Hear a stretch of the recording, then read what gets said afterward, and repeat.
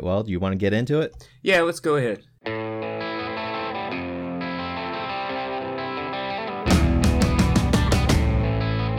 Hello, and welcome to this episode of the Alien Familiar RPG podcast. I am Clayton. Now I'm Elliot. Before we get started, you can find show notes and more at alienfamiliar.com. You can email us at alienfamiliarmedia@gmail.com. We are on Facebook at facebook.com/alienfamiliar. And if you would like to help us out with supporting the show, you can do so at patreon.com/alienfamiliarmedia. So if you enjoy our content and would like to help us out with hosting costs, any help you would be able to give us would be greatly appreciated. Thank you for joining us today. Today, our topic, we are going to be talking about why exactly we play video games. Why we play tabletop role-playing games, and we'll be expanding that, not just our personal experience and our personal motivations, but we'll also kind of be delving into more existentially why tabletop role-playing games are a good medium for people to spend their free time. So, Elliot, this is your topic. You were the one who came up with this idea. Why is it that you play role-playing games? I think hopefully as this conversation goes on, we're gonna, it's gonna peel away like an onion. I think there's many layers, but I think the most obvious and good place to start the conversation is the clear escapist nature of it. Your slip in video games, I think, also has a vein of that as well, but I think there are a lot of different reasons why people tabletop RPG versus play a video game. But the first most obvious thing for me is, you get the opportunity to live out and to almost mentally slip into the skin of a character that I would imagine, at least for me, that I know that I don't have any opportunity to be like in real life. So the ability to put on a heroic garb and wield some sort of weapon. I'm going to say sword, but role-playing games are various. Some are gunslinging games, some are laser shooting, sci-fi games. But inevitably, I think it's a way for me to jump into the role of an adventuring hero and go save the day, which in our current world and probably not in too many other past versions of the world even do many people get the opportunity to actually experience that. So it's that's to me is the most obvious reason. What about you? Well, before we get into mine, I just want to say that I knew we were going to be talking about escapism, and escapism is a huge pet peeve of mine for a quote reason why we game. Because at least whenever I was learning how to play role-playing games and in my early 20s, escapism was a bad word. It was a demeaning word. It was, it's just escapism. It's very beta male, isn't it? Yeah. Yeah, it's not escapism. It's a form of maintaining mental health. I want to make very clear that I view this distinction as it's not just escapism. It's not just getting out of whatever situation I'm in order to live some fantasy. This is something that I do to help maintain my mental health. This is something I do to help maintain a sense of control in my life. Because especially whenever you're in your teens and 20s and even into your 30s, there's not a whole lot of real control that you feel like you have in your life. And being able to play this game and have this sense of control in the bounds of the game, either not just the character, but also the fact that I can have the control of setting aside a certain amount of time during the week or during the month or whenever to play. This is something that I can consistently get into and participate in and practice my mental health in de-stressing from the world around me. That's one of the main reasons why I currently play the game, is for the mental health aspect that it brings me. I have shared with my face-to-face groups a number of times over the years. I've had to deal with some really heavy shit in my life. Everybody does. Everybody deals with heavy shit. That's just part of life. But being able to separate from the things that are just pressing down on you and making your life miserable, being able to get with a group of friends, being able to get together and laugh and have a good time, to stretch or to flex creative muscles that you probably don't have a way of exercising in other ways. Just being able to get around a group of people and just shoot the shit, have fun for 4 hours at a time. Mental health is the reason why I continue to play the game. That's the number one reason why I continue to play role-playing games. Whew. I love it. I loved every second of that. That's great. And I was worried going into the topic we would have a difficult time like keeping the steam up for this, but I'm looking forward to this. I completely agree with you. I love that you said that, because maybe escapism, I think, is an aspect of it, I guess, but I maybe framing it differently as an outlet. I think that's kind of you correctly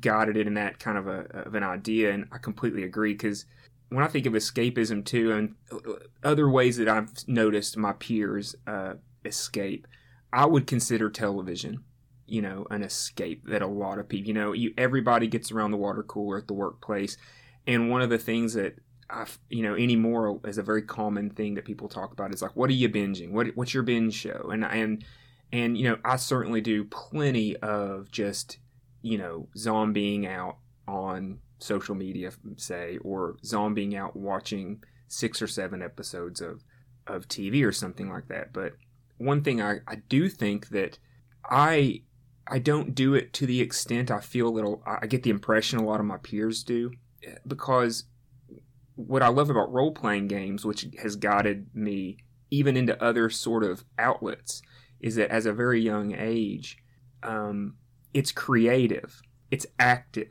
To me, almost like when we say escapism, to me that almost implies a bit of like turning it off, turning your brain off, being able to go into kind of like an idle mode, and becoming a consumer of someone else's creative output, so that you can kind of turn yourself off. But role-playing games as an outlet is completely different than that. It's be it on either side of the table, the DM or the player, it is a creative act. It can at times be exhausting,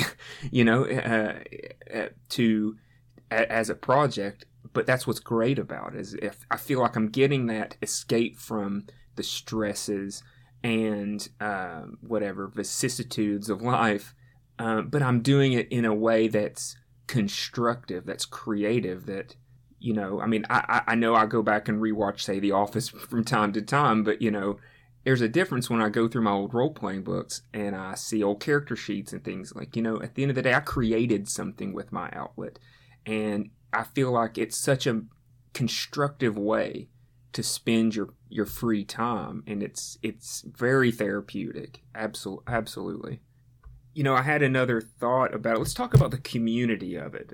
That's another aspect to it that makes it different than other ways that I've noticed other people escape.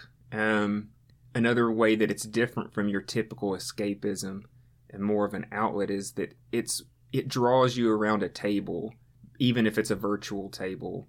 It's collaborative. It's a way of having social relations. I talked to Jordan, even though he wasn't able to participate in this podcast. I gave him a call and we talked about this topic as a way for me to kind of get in the headspace for it. And when we were talking about it, he mentioned that something that's true for me, I'm sure you too, is that it's, role-playing games are the origin story for pretty much all of my lifelong friendships. I'm having a hard time. I can really only think of 1 or 2 people that I would say that I'm close with as friends, that friendship didn't start around a role-playing game. And it's if for no other reason, that's why it's one of the greatest things that came to my life, was because you can really, I found that it's very conducive to not just making friends, but making really strong friendships that last the ages. You know what I mean? Yeah, like I have not made any new friends after high school and college. I have not made any new friends who I didn't make explicitly because I started gaming with them. Even high school and college, those friends who I was closest to, we got into the hobby. We got into the hobby together, or I casually knew them and invited them to the game, and we became good friends that way. But after college, my way of meeting new people was limited to work and role-playing games. And work isn't a great way of meeting people who share lifelong interests. Oh man, that's a separate podcast and a separate diatribe I can totally go on. You know, I've met people who have made good friendships in the workplace, but maybe it's just my personality or just in my experience, you know, those friendships typically end when those work relationships end. But I definitely feel like the average person, as an adult anyway, really relies on work as a weird, pale version of friendship. But it certainly isn't where I find it. As far as, so why do you think that is? Why do you think, what's your opinion on why sitting around a role-playing table? Is it just because it usually is an adolescent thing? Do you think it's because I know I started playing when I was a kid. You started playing when you were a kid. I don't know too many people who started playing in adulthood. And, you know, just when you're young, I think you're prone to making those bonds. Do you think that's where that starts, is just when you're a kid, you make your lifelong friends, and whatever, be it football or any other activity, that's just how it happens? Or do you think there's something unique about role-playing games that lend to making like lasting bonds with other people? Well, through my personal experience, like high school, like before high school, I met some friends, and like you do whenever you're a kid, you meet them because you share a class with them.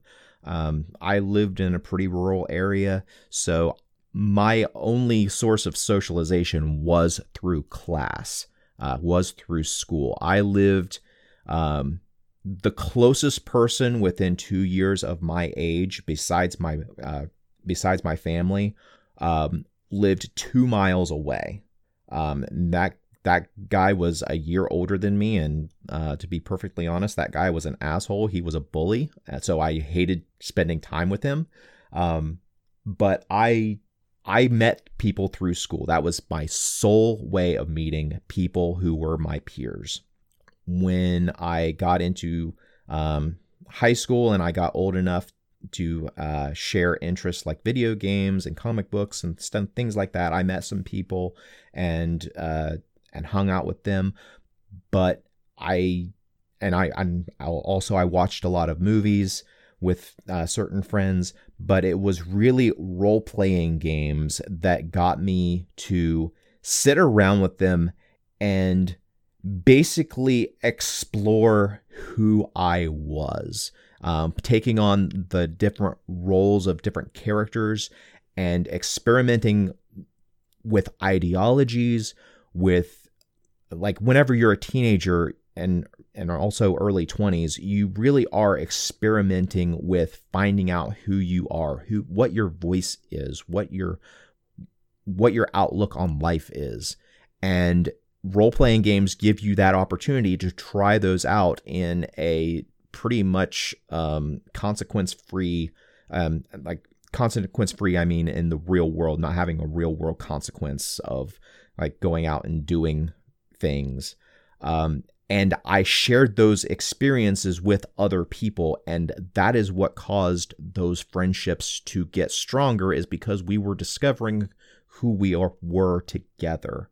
And after college, when I when role-playing games became my only way of meeting new people, like literally everybody on this who has been on this podcast since the beginning of the podcast are friends that I either met the first time I met them was because I had met them at a game shop to play a role-playing game with them, or in your instance, Elliot, I met you because of a friend I met through Jordan. I met you at one of Jordan's parties, and you are a role player too. Yeah, we're a tribe. I think I don't know if it's just that maybe role playing games, like anything other interests, attract personality types. Or I say that and immediately, like, my mind rebels against that. I think there's something transformative about coming to the table.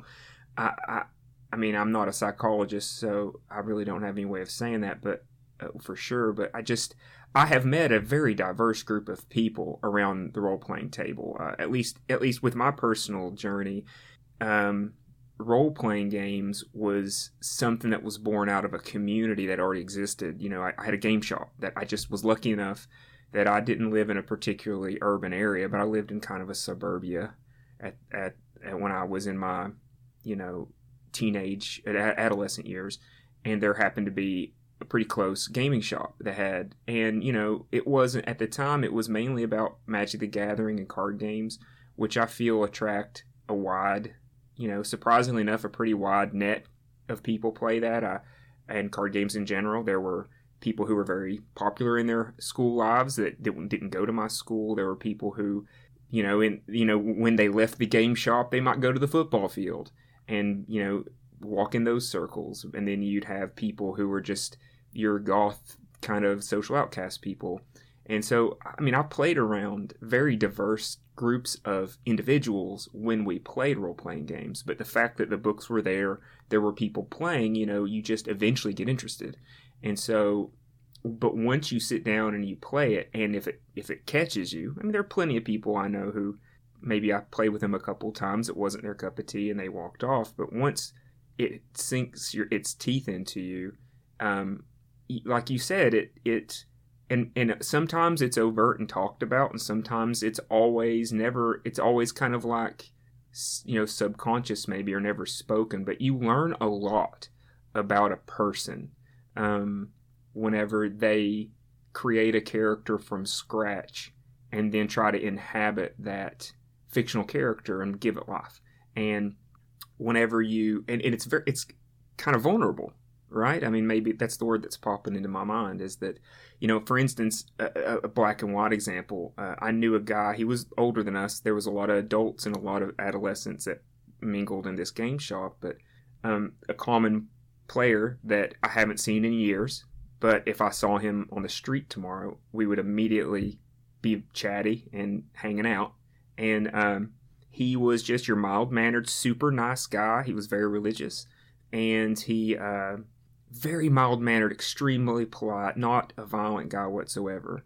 When you put him at the role-playing table, though, you always knew he was going to bring the biggest sword, he was going to wear the biggest armor, he was going to be a devout paladin of some god, and he was going to go killing for his beliefs. You know what I mean? He played it every time. He found a way to make that character in any game, any setting, and that's just what brought him to the table. And, that very inward, polite human in reality, definitely he got something out of letting a very righteous, unforgiving, inflexible, part of his personality have a voice, and he did it through role-playing games. And, at the time it was kind of a joke, we always know what he was going to play, but, I mean, looking back on it now, I got everybody at the table had a very clear glimpse into his soul, and in a way that just your average friendships, your other communities, other kinship groups don't really, I think, give you that same window, or it's really difficult to find that window into somebody's personality. And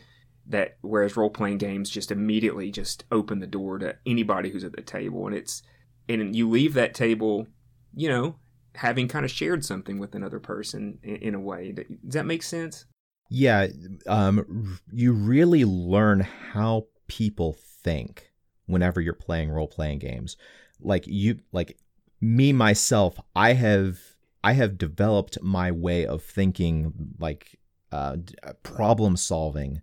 Like I have developed those through role-playing games, and having watched so many other people role play, sometimes multiple like sometimes dozens of different characters, you start to see through lines for those characters, and you start to see, like you said, you do see a little bit into the person's soul. You see core pieces of their character that is the same no matter what persona they're putting on. There are certain parts of that person that always shine through, and you can learn really who you can depend on if things got bad, who you could depend on.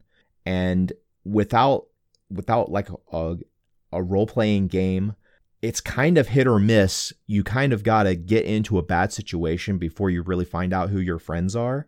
But through role-playing games, you have that excuse of having been through, quote, bad situations in character to learn those things about other people before the shit hits the fan. Here's something I have jotted down that I wanted to touch on.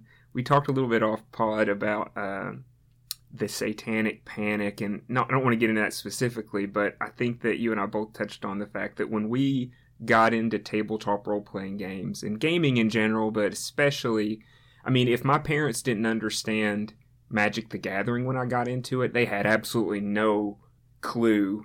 I think they kind of gave up on really understanding where my mental was as a young boy when I started asking for role-playing games. And they started watching me, create these little characters on paper and, carry, it's funny, I was the guy in high school that, prided himself on his C average. But that was in part because, if you looked at me as a student, it looked like I was the best student in the room because I had a binder.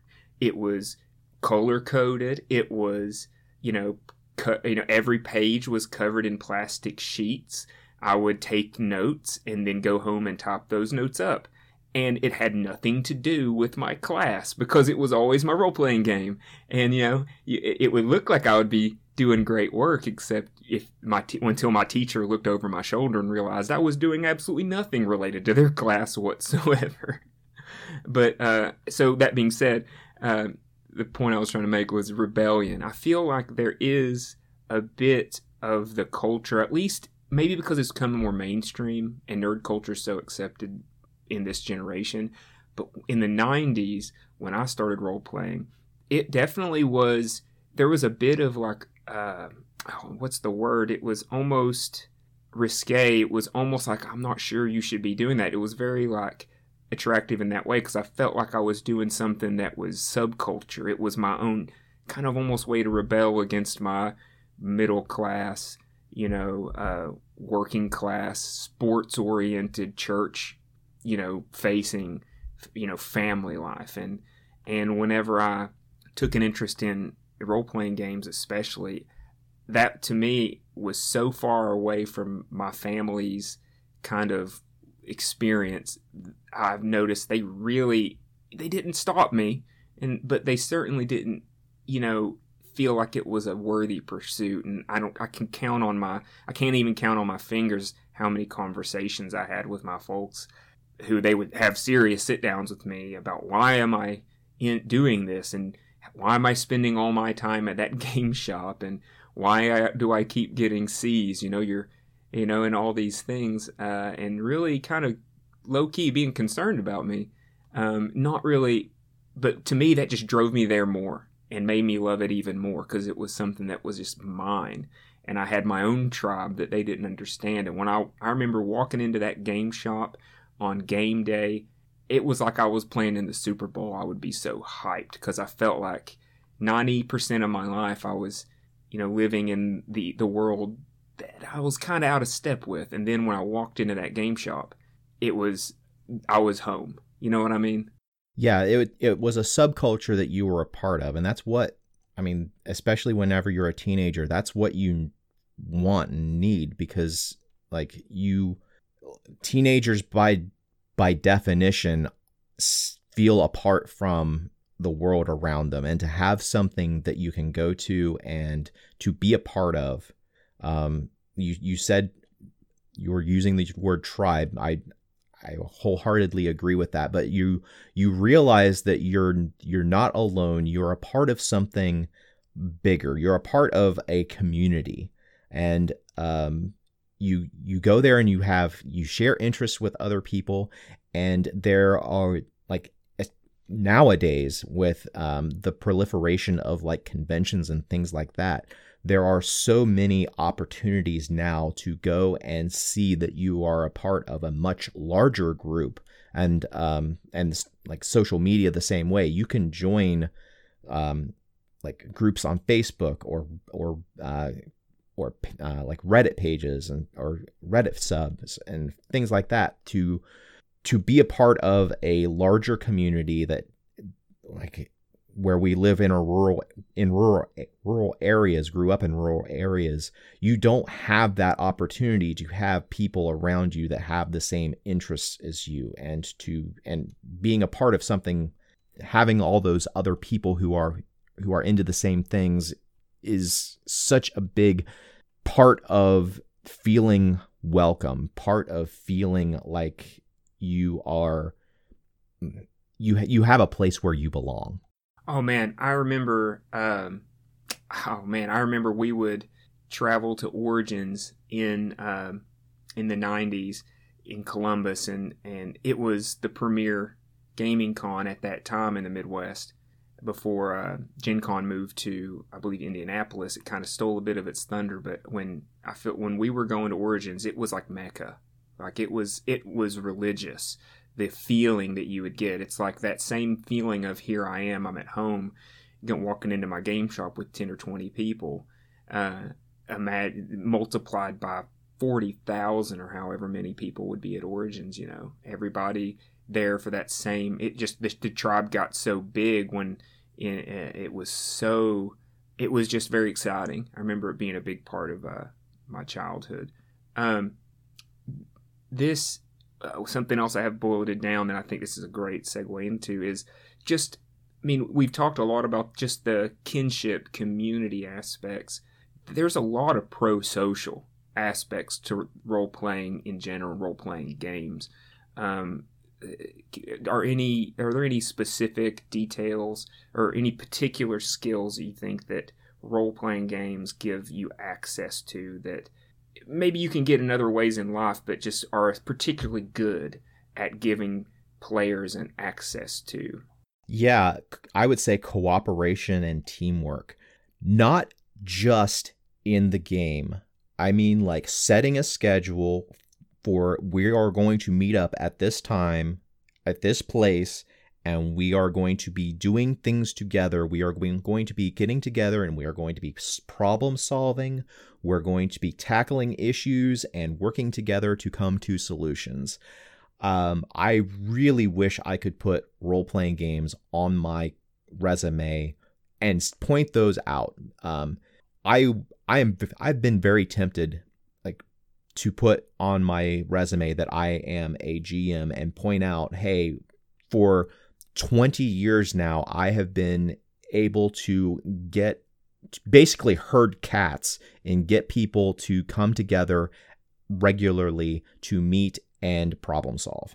I have a lot of thoughts on this particular point, and I would never have mentioned that one in particular. That is such an understated aspect to role-playing games, because the least responsible people are adolescent males, I think, especially middle-class adolescent males. And yeah, I remember setting those schedules, man, and it was a big deal. If you wanted to be a part of the community, it's your brother's birthday, it's your mom's birthday, it's there's a school dance on game night. No, I got to be at the shop at 5:00. Let's hurry this up. You know what I mean? I'd be on the phone. If my mom and dad would be like, "Oh, we got this or that going on today. We can't take you. You're not. We're not driving you there." I mean, I was on the phone networking, getting my butt to the shop because I knew that, if I didn't show up at the table, there's only so many times you can do that and continue to get that seat guaranteed, right? I mean, I was never, when I could drive, I was never on time to school. There was no other part of my life that I made the effort to get to, but as an adult, that's just a skill set that I feel like has been helpful to me.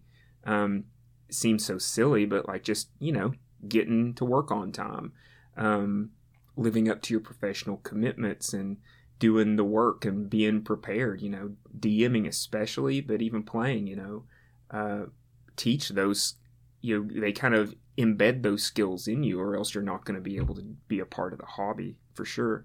Another pro-social aspect I think is understated that I want to get your thoughts on this, but I've got some professional examples as well, is just empathy.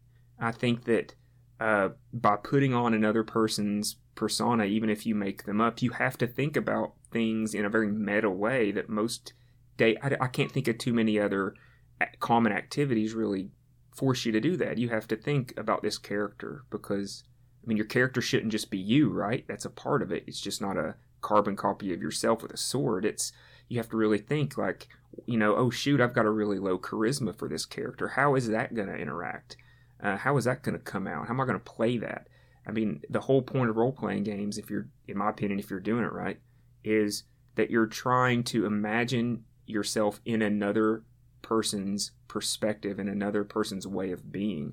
And you do that over and over and over again over the course of years. I have found in my own life that I just feel like empathy is my superpower. I feel like my ability to see where other people are coming from is just this secret little skill that I have that when I function in my professional and personal life is not as common as I just took for granted when I was younger, and it's been a real help to me. What do you think? So I agree. Empathy is definitely something that you really do pick up for all the reasons that you said. And I have been in games as a player and DM where another player has been trying out some things in their life that they were not comfortable with expressing to the greater world. Specifically, I have been in games where people have tried out different orientations, like sexual orientations, or trying out whether or not they actually are a non-binary person. And for that person, it's a great outlet for expression, for finding out if that is who you are. But also, as somebody who is there at the table playing off of that, you are learning how your treatment of a person like that, how that can impact them, how you can be a force of good or a force of evil in their life. And that is something that I have seen, and I am grateful to role-playing games for having put me in that situation in a much in a situation that doesn't have the pressure of real life, and being able to try out what is the best way of interacting in that situation. What is the more empathetic way of supporting somebody as they are doing this? Or if I'm a shitty person toward them, how does that actually make them feel? Yeah, golly, this is a walk down memory lane, but the pro-social aspects, I think, like you're touching on, in my experience, was both on and off the table because we're in the same generation. We're about the same age. I started role-playing in a community of fellow misfits, 14, 15 years old. And, to younger folks who are blessed to live in not a perfectly permitting and open world, but a much more accepting world to just non-traditional, like the LGBTQ community, even women, in general. I can't express how difficult it was even in the 90s for people like that, and there was definitely multiple people at our table over the years, and continue to be, who they definitely have the license to let that part of their personality to be open, and have people who off the table who just in particular, I don't want to go in, nobody that's ever been on the podcast or anything like that, but there were people, I knew an adult who was married and seemed to have a good relationship, but he was definitely a part of that community, and he had a hard time. He walking, talking, looking like a normal dude. He didn't, and not to say that gay people or whatever, can't just look like an average person. The stereotypes aren't always true, but definitely was a reserve. He had that part of his personality held in the back of his pocket, and when he would come to the table, he had the cover and the permission, I guess maybe we'd call it a safe space today, to let that side of him come out. And I think that played a big part of his mental health at that time. I know just from personally knowing him off the table, he stepped away from gaming as far as I know.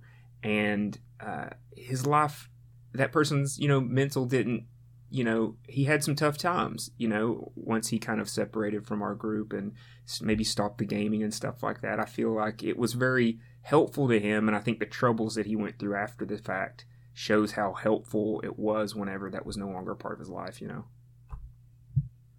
I wanted to touch on this is a weird segue, but education and kids, because growing up as a role play gamer, I was kind of surprised when I'm a school teacher, and I work with kiddos who have disabilities, right? And a lot of them are emotional disabilities. And one of the things that come up most often when, tasked with teaching pro-social behaviors is not role-playing games, but those do exist now, and they are kind of an area that some people in education are actually dabbling in, making educational role-playing games to use with kids to help develop things like social skills, turn-taking, and being polite and things like that. But just the concept of role-playing as a way to educate children in social and even in historical contexts, putting people in a different time and place. Role-playing is a word. It's a thing that comes up that's often suggested to work in some role-playing activities where kids can take on different personalities. I felt like I got the benefits of that just around the role-playing table, but what we're talking about, I think, is echoed in my professional life too. There's something to it that is definitely educational and pro-social, right? Yeah, I mean, you could say that role-playing games are just an extension of a kid playing pretend with rules around it and a structure around it to allow a person to continue to learn how to socially interact, learn how to communicate. I've heard stories of people with high functioning autism and using role-playing games to kind of experiment around and learn how to interact with people in a variety of situations. Because one of the things with autism is there's a lot of people with autism have trouble understanding just social interaction, and a role-playing game gives them multiple opportunities to try out and find what works, because a lot of people with autism, they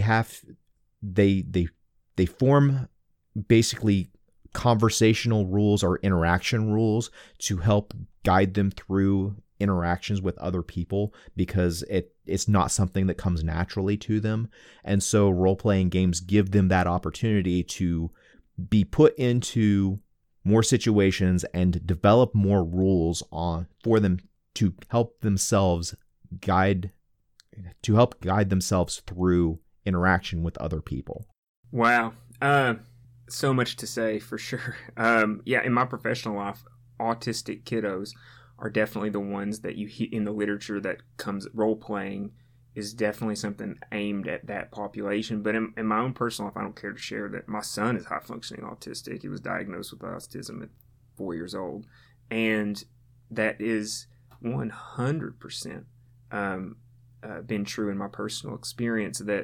And it's not so much an overt thing. I mean, he's not a pencil and paper gamer yet, but just I think my background in role-playing games and all the skills we've been talking about, in my interactions with him, it's constantly something that we're doing is I'm urging him, I'm helping him, because he'll open up to me and talk about things where he just doesn't understand why people act the way they do. He doesn't relate to them because social deficits and being able to relate to other people, not in a negative connotation whatsoever, but the only word that comes up in my mind is like narcissism. It's very difficult for him, at least, to put himself in some, think about the other person in the room, and to, and that comes out in conversation, constantly monologuing about personal interests. And it's been a big help to have those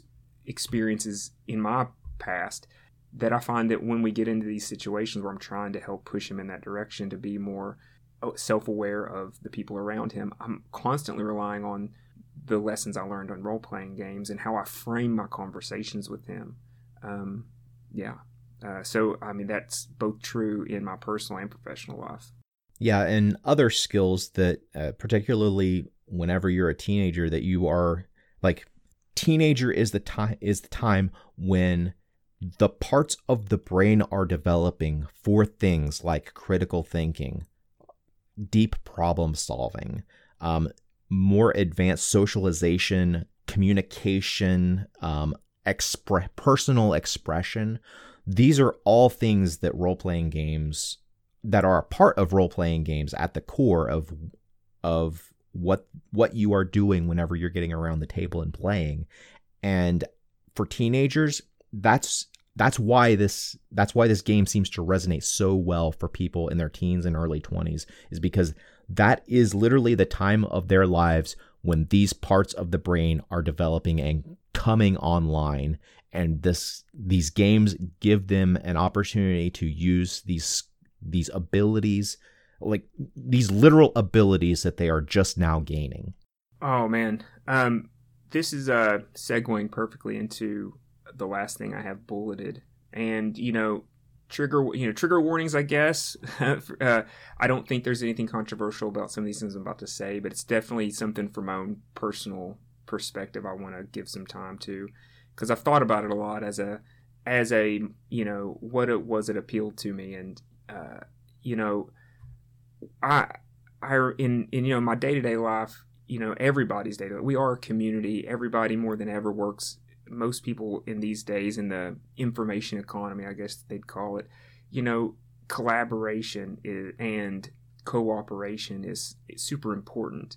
But on the other side of that, when I was a kid, before role-playing games, when I was young, I was raised in a rural area, and then we moved into the suburbs when I was about 10.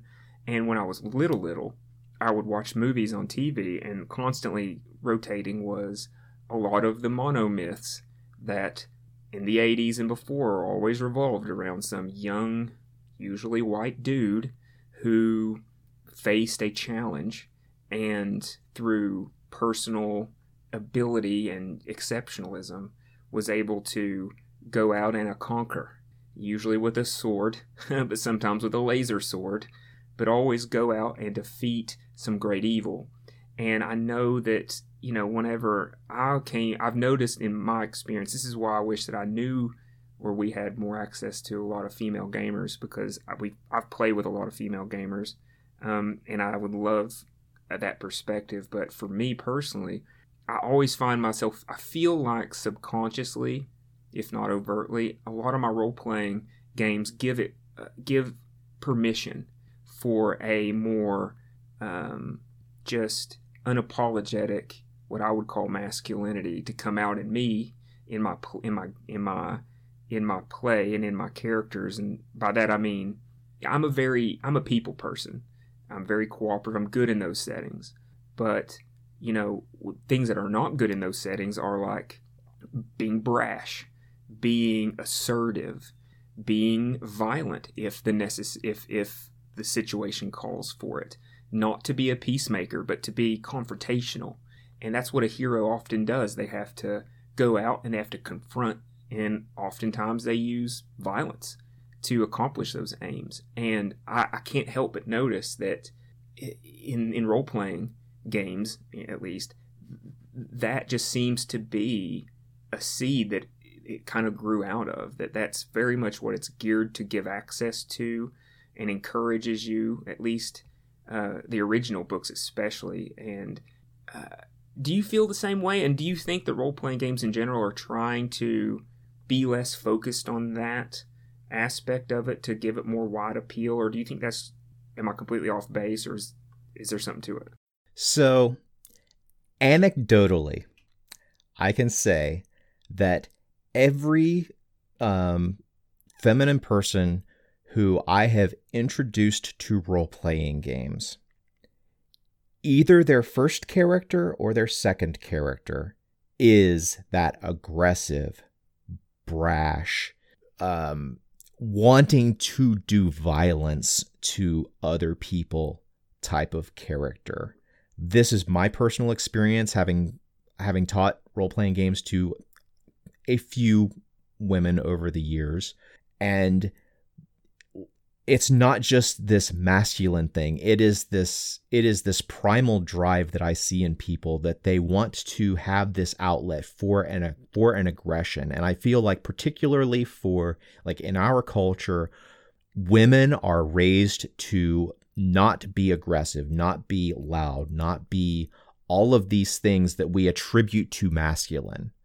Giving them the opportunity to do this in a role-playing game, they take it and they fucking run with it.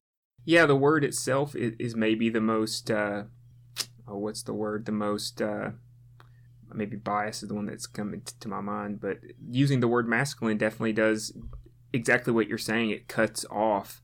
It implies that there's no appeal to those things that I attribute to masculinity for females, and that's just clearly not true in all my experiences as well with female players. Is that I think all of us have in us a desire to be aggressive and to be self-righteous and self-confident in a way that the world, especially these days, is very discouraging of, or it doesn't necessarily prioritize that as a way to get success for average people. But and I could see why those ladies who pursue gaming and make it a big part of their life that I know, that's been true as well in my experience. It's kind of, maybe it's misogynistic to even bracket all those things I mentioned as masculine in general. That's just maybe a part of the human condition that both male and female don't have as many outlets for, and that's why role-playing games appeal to them. Good point. Yeah, aggression is not a masculine or feminine quality. It is a primal part of being a living being. It's part of fight or flight. And fight isn't something that a lot of people have experience with or have opportunities to engage in their day-to-day lives. And just having a role-playing game give somebody the opportunity to do it in a place where it is not only a potential positive, but it is actively encouraged to be that way. I feel like that's another great thing about role-playing games. It's so therapeutic, isn't it? Oh, yeah. Clayton, we've hit all my bullet points. Do you have anything highlighted or underscored we haven't touched on? I have one last thing I'm going to say, and then we'll go on to geek things as my last point of great things about role-playing games is that particularly whenever you're playing a tabletop role-playing game and you're doing it in person, the benefit is that it gets your face out of a fucking screen. So true. All right, let's go on to geek things. Can I touch on one last thing? I'll make it super brief. I'm not good at that, but I will. Sure, go right ahead. This is a rant against current education. By God, it teaches you how to add. You had mentioned it off camera or off screen or whatever, and I bulleted it and I didn't talk about it. Is that, I am amazed at how my basic addition and subtraction is superior to everyone. I'm not a math-minded person, mind you. Did not do well in algebra, did not do well in geometry. The higher levels of math just weren't my thing. But when it just comes to basic addition and subtraction, I can do it faster, more accurately. It's called automaticity. It's something that is not necessarily prioritized in current education with mathematics, but it's key. And man, I'm amazed at how many adults just cannot add single and two-digit numbers. That's all I'm going to say. And D&D has definitely made me a whiz at basic addition subtraction. Hear, hear. Do you want to start with geek things? Yeah, sure. I have a weird one, as usual, but we just passed 9/11. Not going to dwell on that specifically, but a couple of months ago, maybe a month ago, I read an article in The Atlantic by a lady named Jennifer Senior. And the title of her article is Grief and Conspiracy 20 Years After 9/11. And I don't know what attracted me to it because we just now had the anniversary. But I read it and it's popped up in my social media feed a lot, people going back to it. And if you have a moment, or especially if you're someone who wasn't born in that time and you really want to feel the impact and the severity of that day, she knew someone who was in the tragic, who passed away in that tragic event. And what she did was that she revisited that person's family members and spent some time with them to just understand what their life has been like the last 20 years and how the absence of that child and brother and husband has had the impact it's had on all the people involved. And it really does a great job of reminding people of how intimately tragic and how the loss of a single individual, whether it be in a tragedy or in any loss, is life-changing for them. It ripples throughout communities, the effects that even the loss of one person before their time can have. And you get to know this family. It's a great piece. Go read it. It's awesome. It's not a geek thing. It's a human thing, but it was the most interesting, thoughtful thing I've encountered recently. And so that's my geek thing. Well, my geek thing, although this has existed for a while, I just learned about it a couple of weeks ago, but there is a website called GeoGuessr. And what this site does is it's a game, and you can play the game once per day for free. You can pay more to play it more often. But basically what it does is it uses Google Maps and it plops you down along a road that the Google vehicle has taken pictures of somewhere. Well, there's several different modes, but the mode I play is it drops you somewhere in the world. And just by using, you can move along the road, like follow the path of the Google vehicle to go along the road and see what all you can see around you and try to pick up clues, and you make a guess where in the world you are. And you get scored based on how close to the real world location you are at the end of the rounds. I get a big kick out of it. I've only played it on the world mode because I feel like playing it in the US only would be a little too easy, because there's always going to be clues of what state you're in and things like that. But it's a great game. I've had I've played the game a few times, and a couple of times this location has been in the U.S., but sometimes it just drops you in the middle of the Israeli desert along a dirt road, and you've got to figure out where in the hell you are. That sounds awesome. I think my son would get a kick out of that. Well, all right, Elliot. What do you say we stop this bullshit and start rolling some dice? I'd love to.